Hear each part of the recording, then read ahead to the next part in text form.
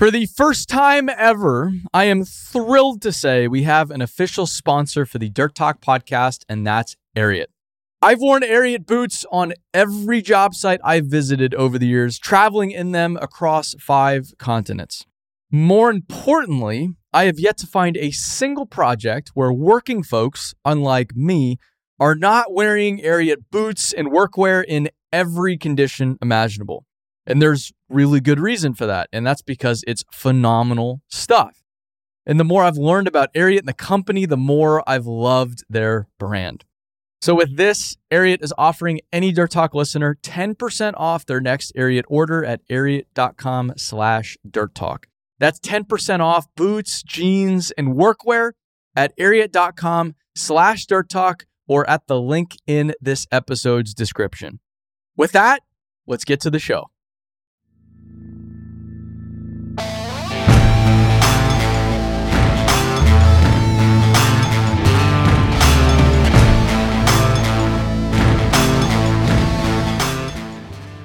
I moved into my house. I saw that. Yeah. Big deal. Big time, dude. Oh, you're getting a new roof? Yeah, getting a roof today. Oh my God. So you move into the house. You need to put a roof on it. Well, so there was hail damage, and the sellers filed a claim, and State Farm said, yep, it's hail damage. We'll replace the whole thing. That's great. Yeah, so we get a roof for free.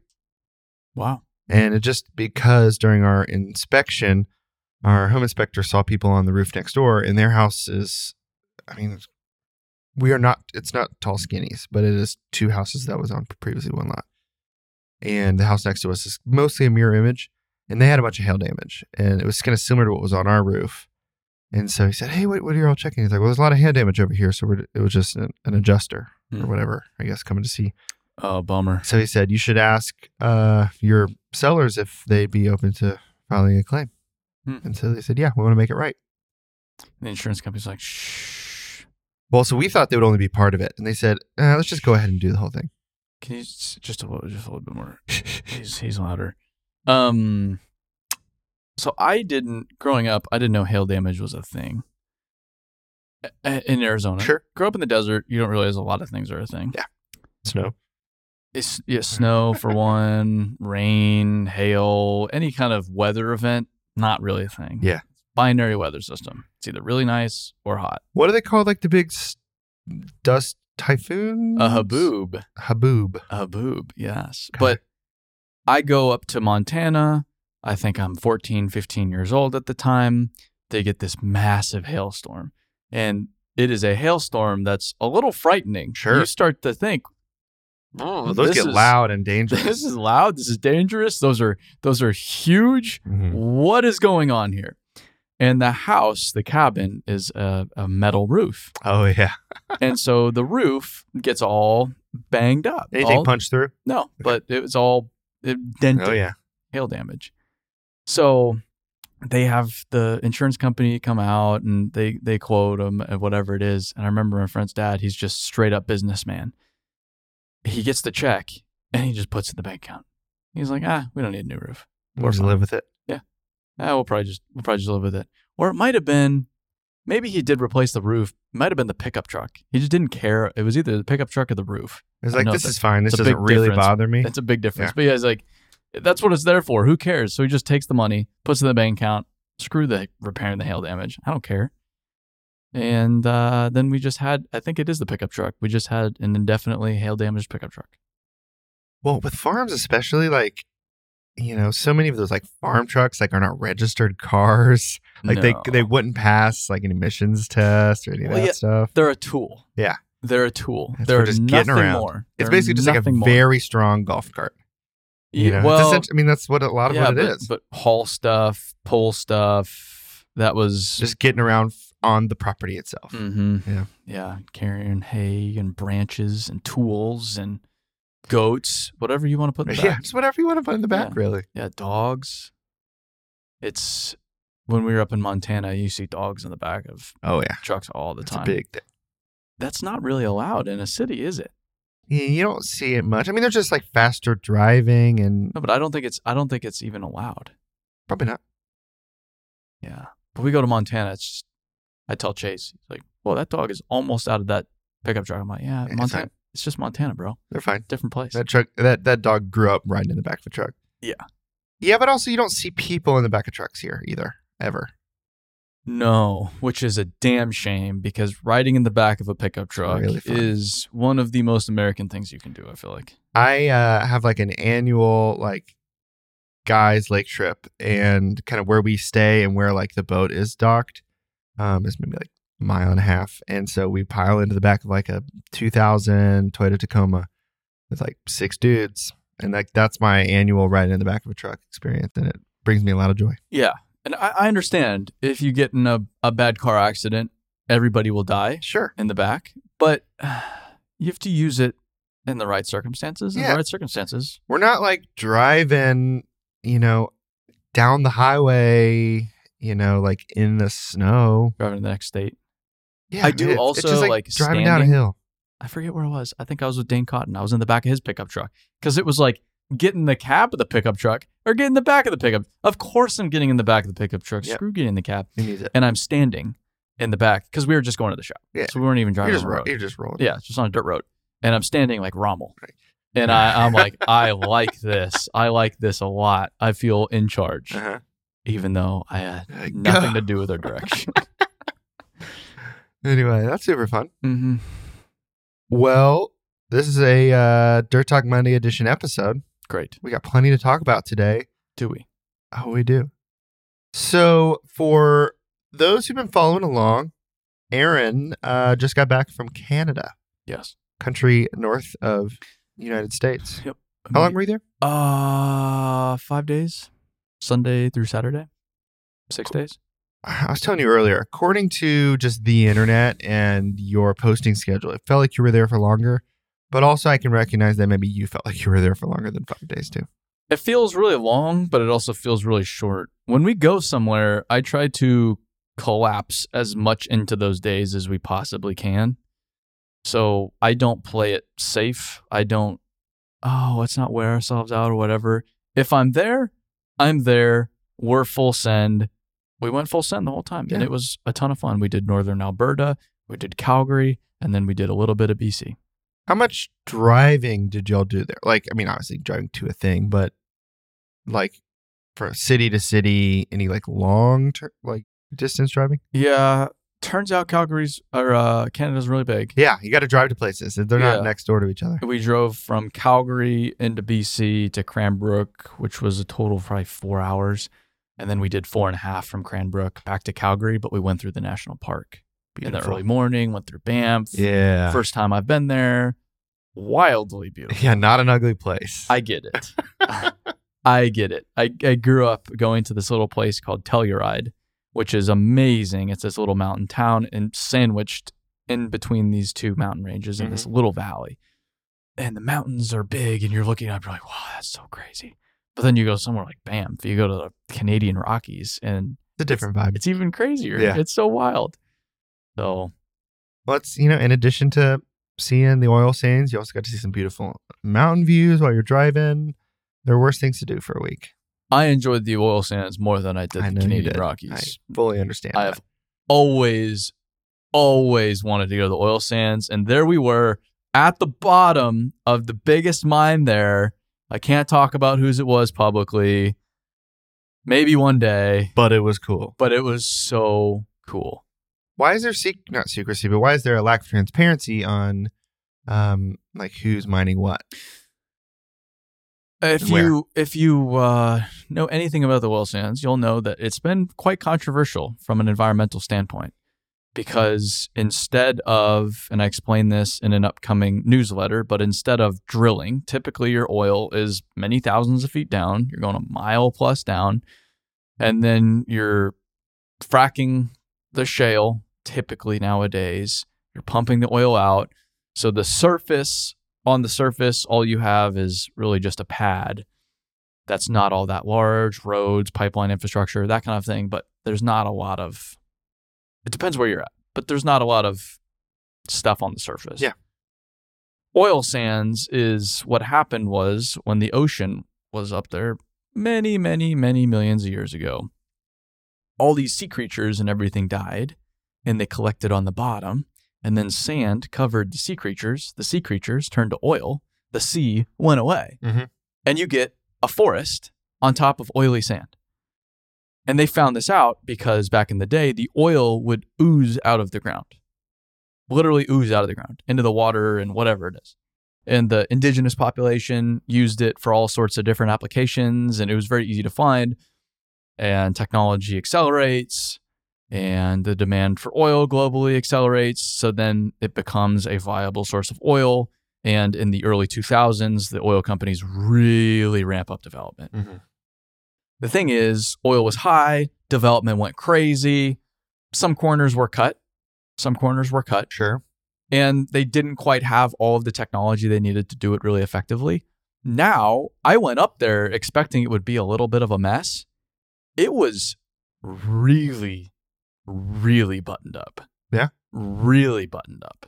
And all of the previously mined land, all the reclaimed land is gorgeous. Mm-hmm. And they have a bison reserve in one place. And they have signs like this was mined in this state and was reclaimed in this state. And you'd have no idea.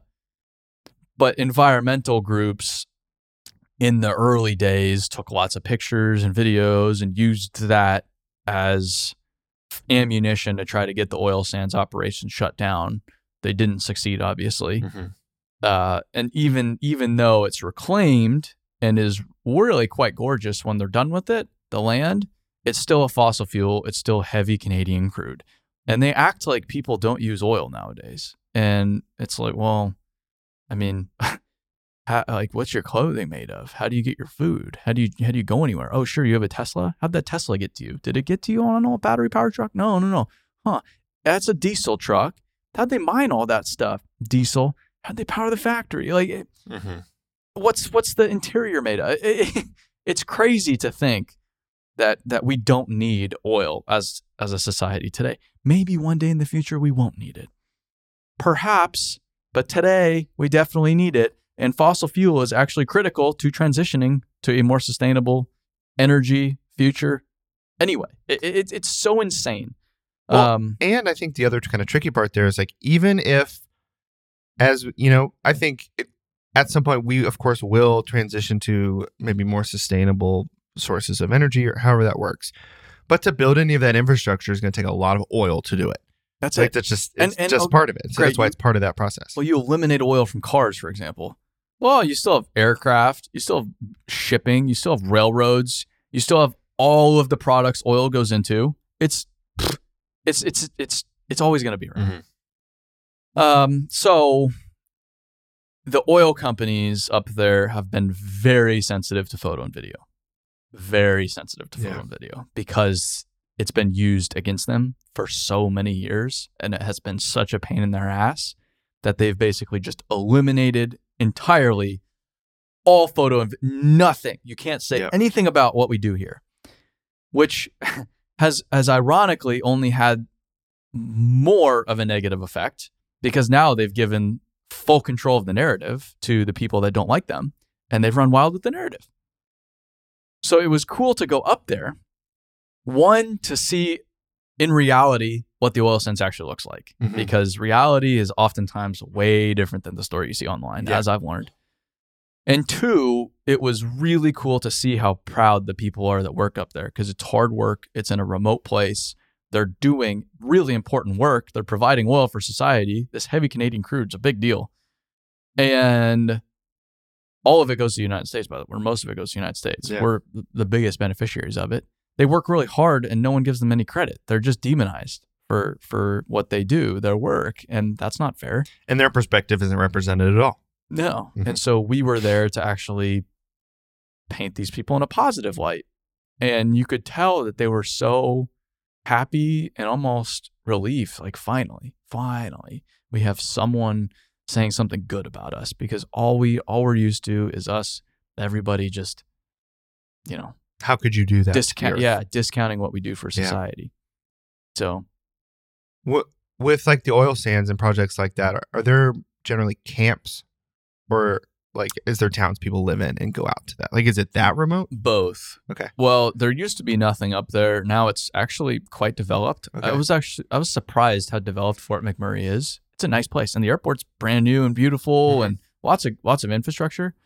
So you either live in a house or apartment in town, or there are the man camps within the mining operations Sure. themselves.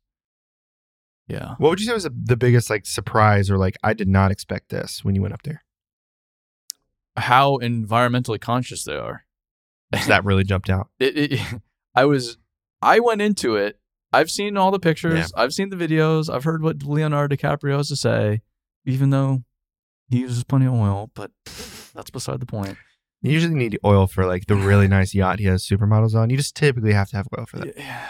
But and I let that affect my perception of it Mhm. before I went up there. So I did have this narrative in my head. I go up there, and it's not like that. Mhm. It's really not. I mean, yeah, the mining operation looks like a mining operation. Yeah, you are opening up the earth. There's only one way to do that. It's move a lot of dirt, and it's black, and it doesn't look beautiful. There's not, birds chirping and woods within the mine. It's a mining operation. But when they're done with it, it's gorgeous. It's fantastic. So Does it take longer to reclaim a mine site than it did to like mine it in the first place? well, it takes decades to fully reclaim it Well, because all the tree growth and things like that, I guess. that's exactly it. Yeah. So you have to plant everything, and then you just turn it back over to nature, and it takes nature a while to get it back to where Uh-huh. it should be. But it's gorgeous. It's seriously, they restore it back to whatever was there before they came across it, And if not healthier. and if not healthier. Yeah. You're You're talking like what, Red Hills? Yeah, Red Hills Yeah. Mine, Mississippi. And I'm not here to say, like I talked about on the podcast with Riley, Mhm. I think, I am all for alternative energy and being more environmentally conscious. All for it. But I'm also not dumb enough to sit here and say we can just eliminate fossil fuel tomorrow. Doesn't work that way. And something as valuable as oil, with as many uses as oil has within our society, it's not going away. It's really not. So you can be on both sides of the fence. And I just wish the mining companies would tell their story Mhm.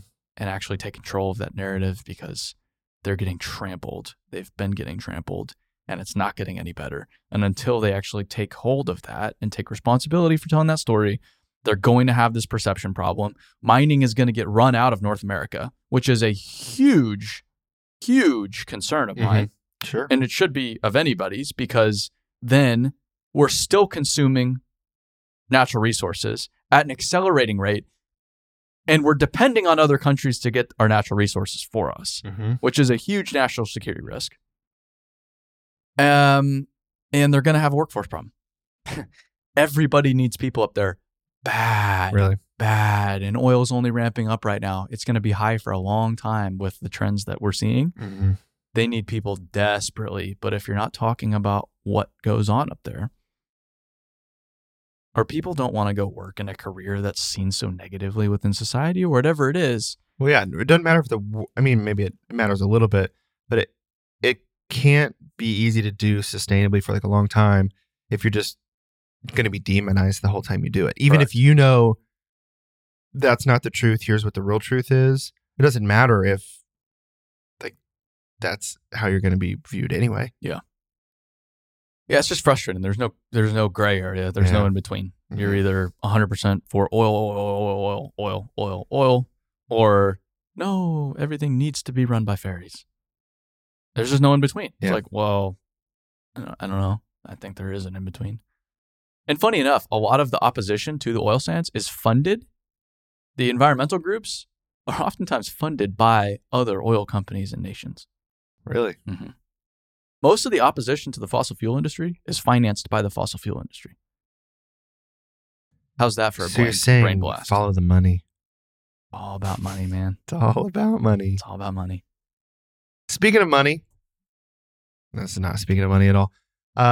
So you were in Canada, like we said. I have a couple topics to bring up to you to have you talk about, and I specifically did not get context about these things because I want to hear it straight from the horse's mouth. First thing, supposed to ask you about a frog copter. Frogcopter, yeah. Yeah. So we were told the story about they were working at this at this location. I'm going to keep it as vague as possible. Sure. You know, I don't know what I am and aren't supposed to talk about. But they were working at this location, and they were there for weeks and weeks and weeks. Over the course of these weeks, these helicopters kept flying over all day long, every day, flying over. And they were carrying these baskets, and they're like the baskets that you see helicopters carry when they're fighting fires. So they'll go lower them into the pond, fill them with water, carry it to the fire, and then, drop the water and go back and get more. So that's what they're doing, just laps with the basket. But instead of just water, they were transporting frogs. Interesting. So it was frog transport in a helicopter. And it was one of the mining companies relocating frogs. Interesting. From one part of the mine to a reclaimed part of the mine. Hey, you got to take care of the population somehow. Helicopter. So that's the frogcopter. How do you load that many frogs into a basket like that? I would have loved to be there. What are you doing to get that? Yeah, how do you catch that many frogs? What are you doing? Or is it one frog per helicopter? I don't know. Yeah. An executive frog. It's like a big basket with one single frog. It's how we got to do it. It's a safe way. Yeah, we cannot mix the frogs. Oh my gosh. So is that something that would be frowned upon if people knew what exact job site that is? Or is that more like, no, they're taking care of the population? They're doing what they need to do. I mean, a lot of it now is government regulated. Hey, you need to keep capitalism sometimes in check. Sure. Because it can run rampant. Oh yeah. It can be conscious capitalism is good, but capitalism itself is good, but it can be twisted into bad ways. So you do have to keep it in check. There are these environmental regulations they need to adhere by. But it's also, there is an inherent desire to do this as well. Like you talked again to North American Coal, for example. Mm-hmm. These people are so stoked about the environment. They have all this biological background. They're remarkable people, very knowledgeable about the environment, and they're among the best stewards of the environment because they feed their family thanks to it. Yeah. Well, yeah, it behooves them to do that. Mm-hmm. Right on. That's frogcopters, everybody. My next question. Frogcopter. I meant to ask you about Canadian candy. Apparently you have a take. Canadian candy? What he said. Who'd you get that from? Mr. Chase Lyons. Let me double check, but I'm pretty sure he said Canadian candy. He said, oh, you got to ask Aaron about this. He had the Canadian candy. He said, ask him about Canadian candy. Okay. We'll push it. Okay, so what? I don't eat candy. It's not an Aaron thing. I don't. I'm not a candy guy. Yeah. I haven't drank in a few weeks too. Taking a little bit of break. Sure, just drying out a little bit. You know, you didn't have yourself a single Labatt Blue? No. Okay. So where all did you go in Canada? Fort McMurray. That's what you talked about. Fort Mackay, north of Fort McMurray. Then we went down to Calgary. We saw Morgan Construction up in Fort McMurray. NCSG Transport, I think, is the company, which was awesome. Seeing 6015 getting pulled on a trailer was wild. Finning Caterpillar had us up there, which was just beyond a treat, and that was something I was not expecting. The biggest Caterpillar dealer in the world. Yeah, 4 continents, which is wild. Then we went down to Calgary. We saw Wilco Southwest, which was spectacular, right on the river, downtown Calgary. They do some very unique work. Then BlueCon, I saw triple ditch pipe laying, which I've never seen before in the United States. We just do it one at a time. There in Canada, they're like, why don't we put 2 sewer lines and a water line in all at the same time, which was spectacular. Then Komatsu Mining, we saw the new 475-8 superdozer, the second one in the world, apparently. Second one in North America, maybe something second. Then over to McKay Contracting in Cranbrook, British Columbia, to see a new mine development they're working on and a reclamation project we got kicked off of.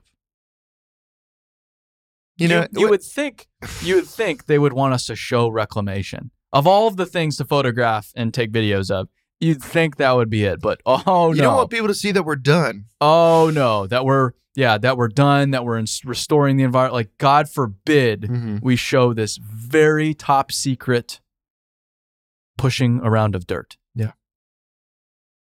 How long Or when did mining of the oil sands start? Like, is that relatively recent, like in the last 50 years? Or I don't know. I just know it really ramped up in the past 20 years. Okay. And then it really hurt for a while when oil was down. Sure. Because it is expensive, cost per barrel. It's some of the most expensive oil to produce in the world. But then now that oil is where it's at, it is full steam ahead. Yeah, as much as you can do. They're buying whatever trucks they can get, whatever equipment they can get. We were at Finning. They were building 10 797s all at once. Just because they need more. Yeah, $8 million each, not including tires and rims. Tires, there's 6 tires per truck, $78,000 each.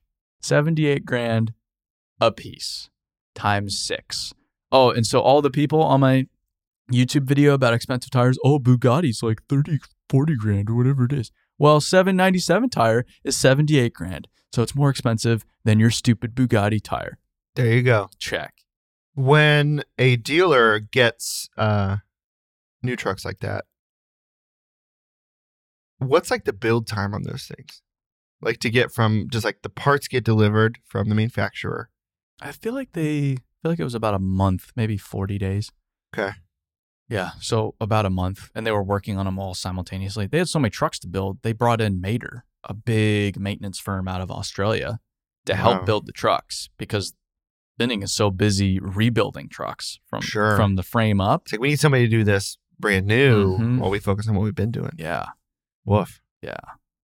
Well, it just tells you the demand certainly is there. So everything shows up on truck from Illinois in pieces, and then it's a whole process just to build the damn thing, which is crazy. Is the main manufacturing in Illinois? Or is it? Okay. Yeah, Illinois. But that's not where you got your skid steer.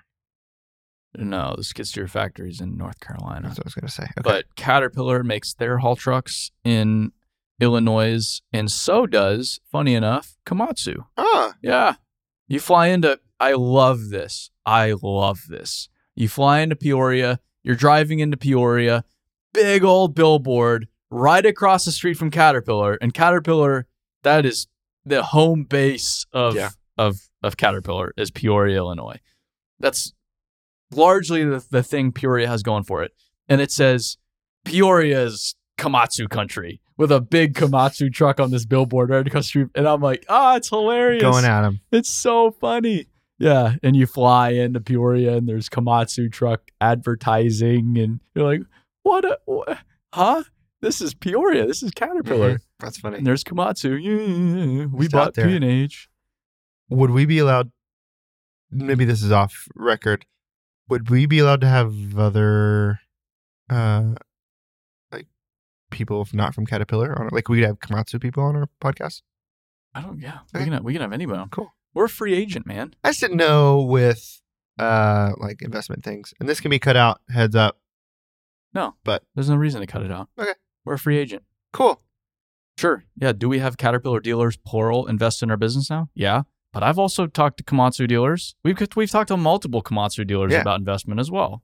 I'll talk to anybody about investment. I think I was curious. We can talk about but that's why the Caterpillar dealers invest in our business, is because we are a neutral party. We're we're the middle ground to the industry. They're Caterpillar. They come at it from one approach, which works out very well for them. But for the sake of workforce development, uniting the industry, Caterpillar can't do it because Caterpillar's Caterpillar. You'll always have those other people that say, well, I hate Cat or whatever it is. Or everybody runs a mixed fleet. So to say you're with one OEM is just dumb. It's not like a pickup truck where you just drive one pickup truck at a time. Most construction companies have all different manufacturers at all times.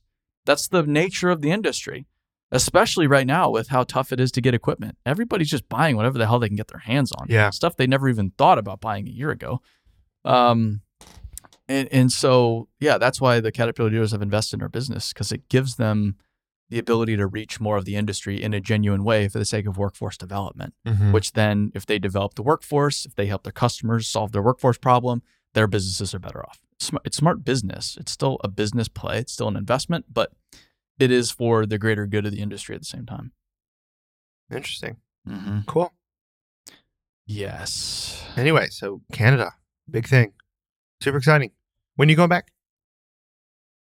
January. Yeah. Hear that, Canada? He's coming back. Winter. That is And I'm not joking. different than... We're being serious. That is different than August. It'll be the coldest weather I've ever been in. For sure. But I can't wait to hear about it. I think seeing the work like in the oil sands when like the ground's frozen, I mean, that's gonna be pretty cool. Yeah. That's the interesting thing is the winter months are the fastest paced in the oil sands. It's crazy because everything freezes, so they can run trucks full capacity, full speed, just like regular ground, full bore. Yeah, because where we were, so Finning, part of the work they were doing was they were cutting the factory bumpers off of the 797s, the brand new machines. They were cutting the bumpers off, and they were welding their specialty bumpers that they fabricate themselves onto these trucks because the ruts get so big that the bumper is probably at my eye level.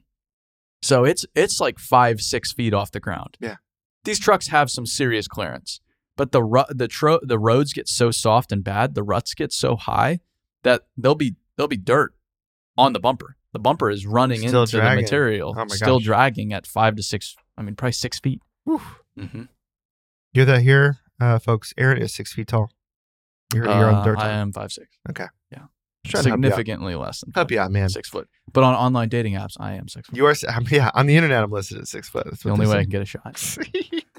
All right, we got a couple questions. This one's from NC Dirt Guy. What are some good examples of how you've seen companies provide a work-life balance for their employees, especially the non-exempt or hourly employees? I often hear guys complain about the drive time and lack of work-life balance, and was wondering what are some good approaches to remedying this issue. That's the $1 million question right now. It's like how? Yeah, how? I think companies that have done it successfully, they've deliberately not expanded in a region, and if they do, they stay local. But I know Hoopah, for example, they stay within the Charlotte market. They want everybody to go home every night. So they have deliberately not bid work out of town to keep their people at home with their kids, their family every night. A good example, and this is a smaller company, but I just saw that New Era Excavation. I always mix it up. I always want to say Next Era, but that they were Next Era. They switched to New Era. Okay. Tom Gardocki. Oh, yeah. The Dirt Ninja and Craig Hamill and that blasted Pat Allen. Oh, Pat Allen. Tom and Craig just gave the whole company a week off. So this week, I believe, they're not working. Wow. But it's all paid. So they said, we're going to take a week off in the summer so you can go out and spend some time with your family. Paid. Everybody's been busting it. Like, people need this. Which I think is super cool. Yeah. And is an example for everybody to follow. So I wish I had more to say on this, and it's something I need to think through a little bit more. But that's the question is I think we do need to be better from a work-life balance standpoint, or else we're just going to continue to hemorrhage people. And we don't need to be that much more flexible, but just a little bit more flexibility. Just a little bit. I do think some of this like does fall to the employee too, certainly. Like, how do you balance that? How do you find ways to do that? But I'm sorry. But if there's just like no flexibility in your job itself, like you only have so much power to, find that balance. There's often a transition I see in people's careers. They go to work for a big national, international contractor that just works them nearly to death. But they enjoy it. They're young. They don't have a family. They can work 80, 90, 100 hours a week, whatever. Yeah. You're making a killing at that point. Like, why not? You're away from home. You're working in a remote place, whatever it may be. And then they get married. And then they have children. And that lifestyle is no longer sustainable. So then they transition to a local contractor and work closer to home, even though they're not making nearly as much money or doing as exciting work. They're home with their family every night. So there you go. Ends up being more worth it to do that. So it is just kind of the life cycle of somebody's life, of their career. When you get a family, I've seen that transition happen a lot where people that were working for those bigger contractors on crazier work will dial it back and they'll go to work for a local contractor instead. where the life part of the work-life balance requires more attention and more time and more intentionality. You have to reclaim that somehow. Yeah, or companies that'll just say, hey, we don't work weekends. I mean, maybe every once in a while we have to pick up a Saturday, but just drawing a line in the sand, saying it's like, this is just how we have to run our business. We don't work right. weekends. Yep. Yeah. And if you put that constraint on things, you'll be amazed that everything that needs to happen that week anyway gets done. If you give yourself 5 days rather than 6, more often than not, it's going to happen. Again, that doesn't work for every project, but I think that constraint can be applied to a lot of projects that it's not right now. Well, and it is interesting, companies that would say we just don't work weekends, you almost would set different work boundaries during the week, knowing that you're not working on the weekends. You know what I mean? It's like, well, are there ways for me to ramp up my efficiency so that it happens in the 5 days? I don't know. I feel like there could be a lot of benefit other than the fact that like you get 2 days off on the weekend. Obviously, that's great. Yeah. But it's like I feel like I might even work differently if I had different constraints during the week. Right. I don't know. Yeah. Interesting. We get a lot of questions like that. And so I don't want to belabor the point, but I do think it's kind of interesting to check in on that like twice a year. Just because like a lot of people, it's obviously very important to a lot of people, and there's not a clear answer. Yeah, if I were a construction company, I'd be thinking through that long and hard right now. Seriously, I would really be thinking through that. How do we make this more sustainable for our people? And that whole tough guy mentality, oh, just work 100 hours a week or whatever it is, and be an alcoholic and get divorced 3 times over. It's just, yeah, sounds so awesome. it's going away. Yeah. It's going away. I don't want that. Mm-mm. I don't think a lot of people I'm around want that. It's a total disregard for people's life outside of the industry. People aren't just tools. They aren't just units of measure. They aren't just man hours. Mm-hmm. They're human beings. They have families. They have children just like anybody else. Important piece to remember. Cool. Well, thank you. And thank you, NC Dirt Guy. Probably North Carolina, maybe. We'll see. Thank you for the question. Last question is from David. Why is it that the people/companies responsible for performing the actual work on construction projects always end up as financiers? I'm expected to wait 30 to 120 days for payment on most of the projects I take on. But the last time I went to a store or hired someone to do a repair, I was expected to pay upon completion. I understand that there are several parties involved in any construction process. Just I often scratch my head wondering how we got here as an industry in the first place. I think we just let it happen, and there it is.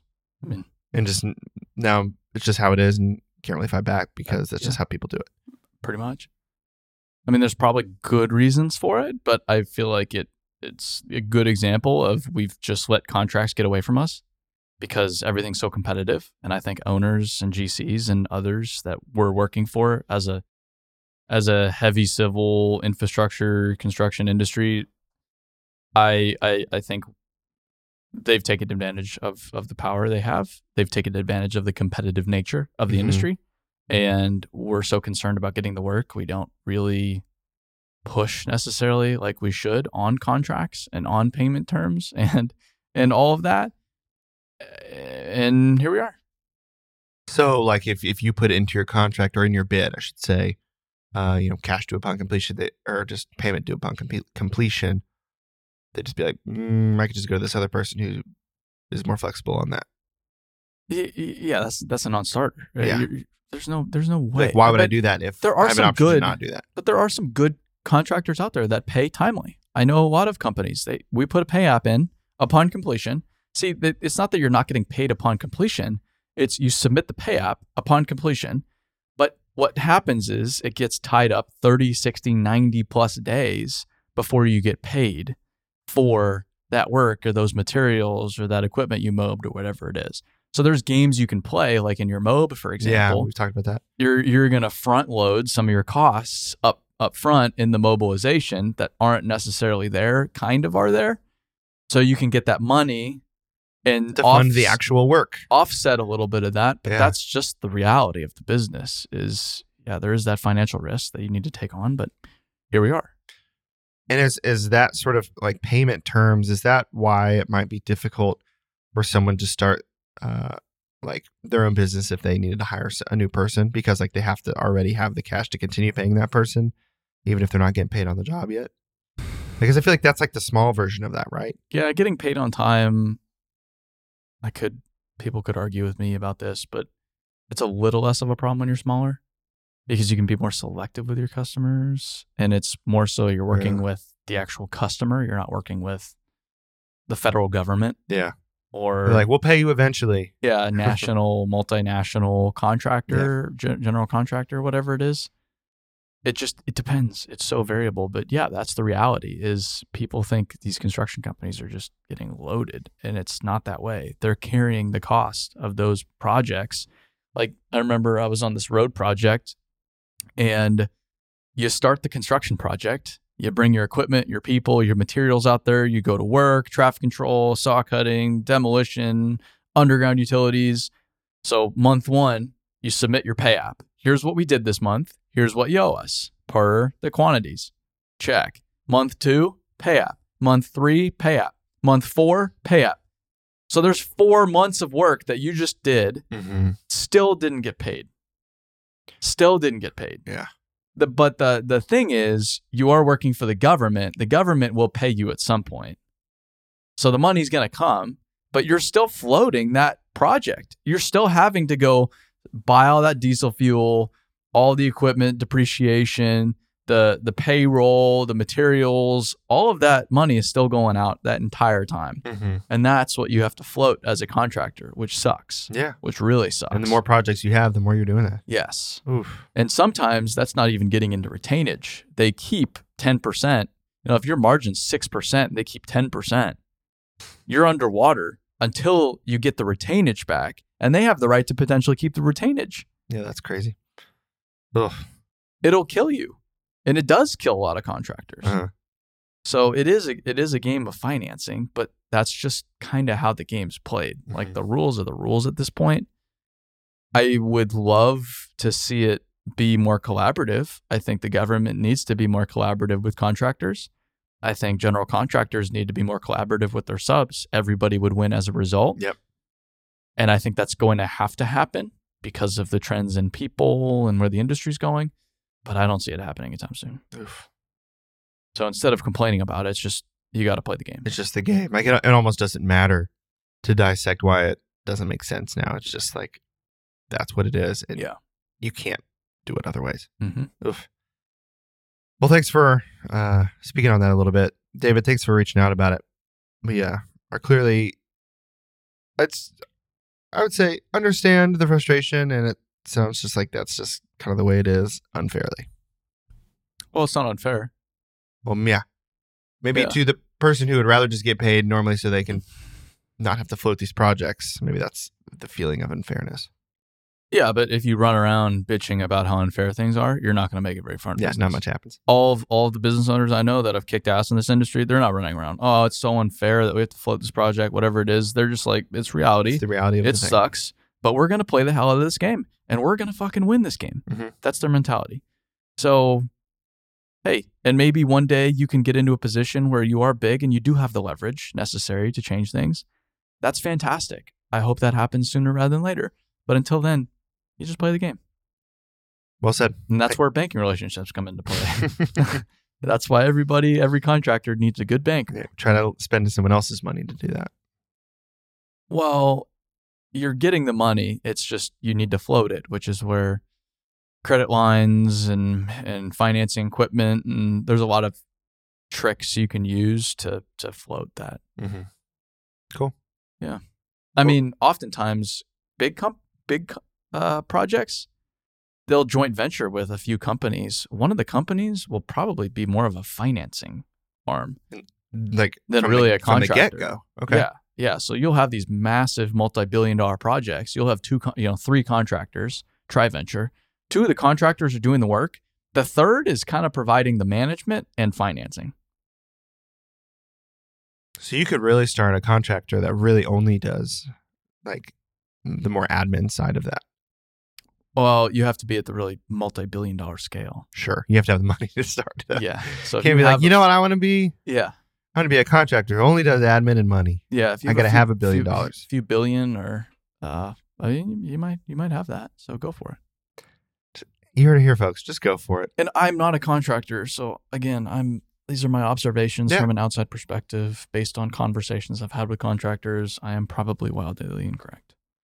I need to make that disclaimer on every podcast. Yeah, bing, bing, bing, bing. Disclaimer. Well, David, thanks for the question. Aaron, thanks for digging in on that. I think we are at 46 minutes. Look at that. Great. Just cruising on through Dirt Talk episodes. Dirt Talk. Woo-woo. Everybody, thanks for listening. Mm-hmm. If you have questions, send them to dirttalk@buildit.com or anything you want to hear from us about YouTube, full bore, multiple videos every single day of the week. If you want to learn more about training, buildit.com. If you're wondering, what the hell do those guys do?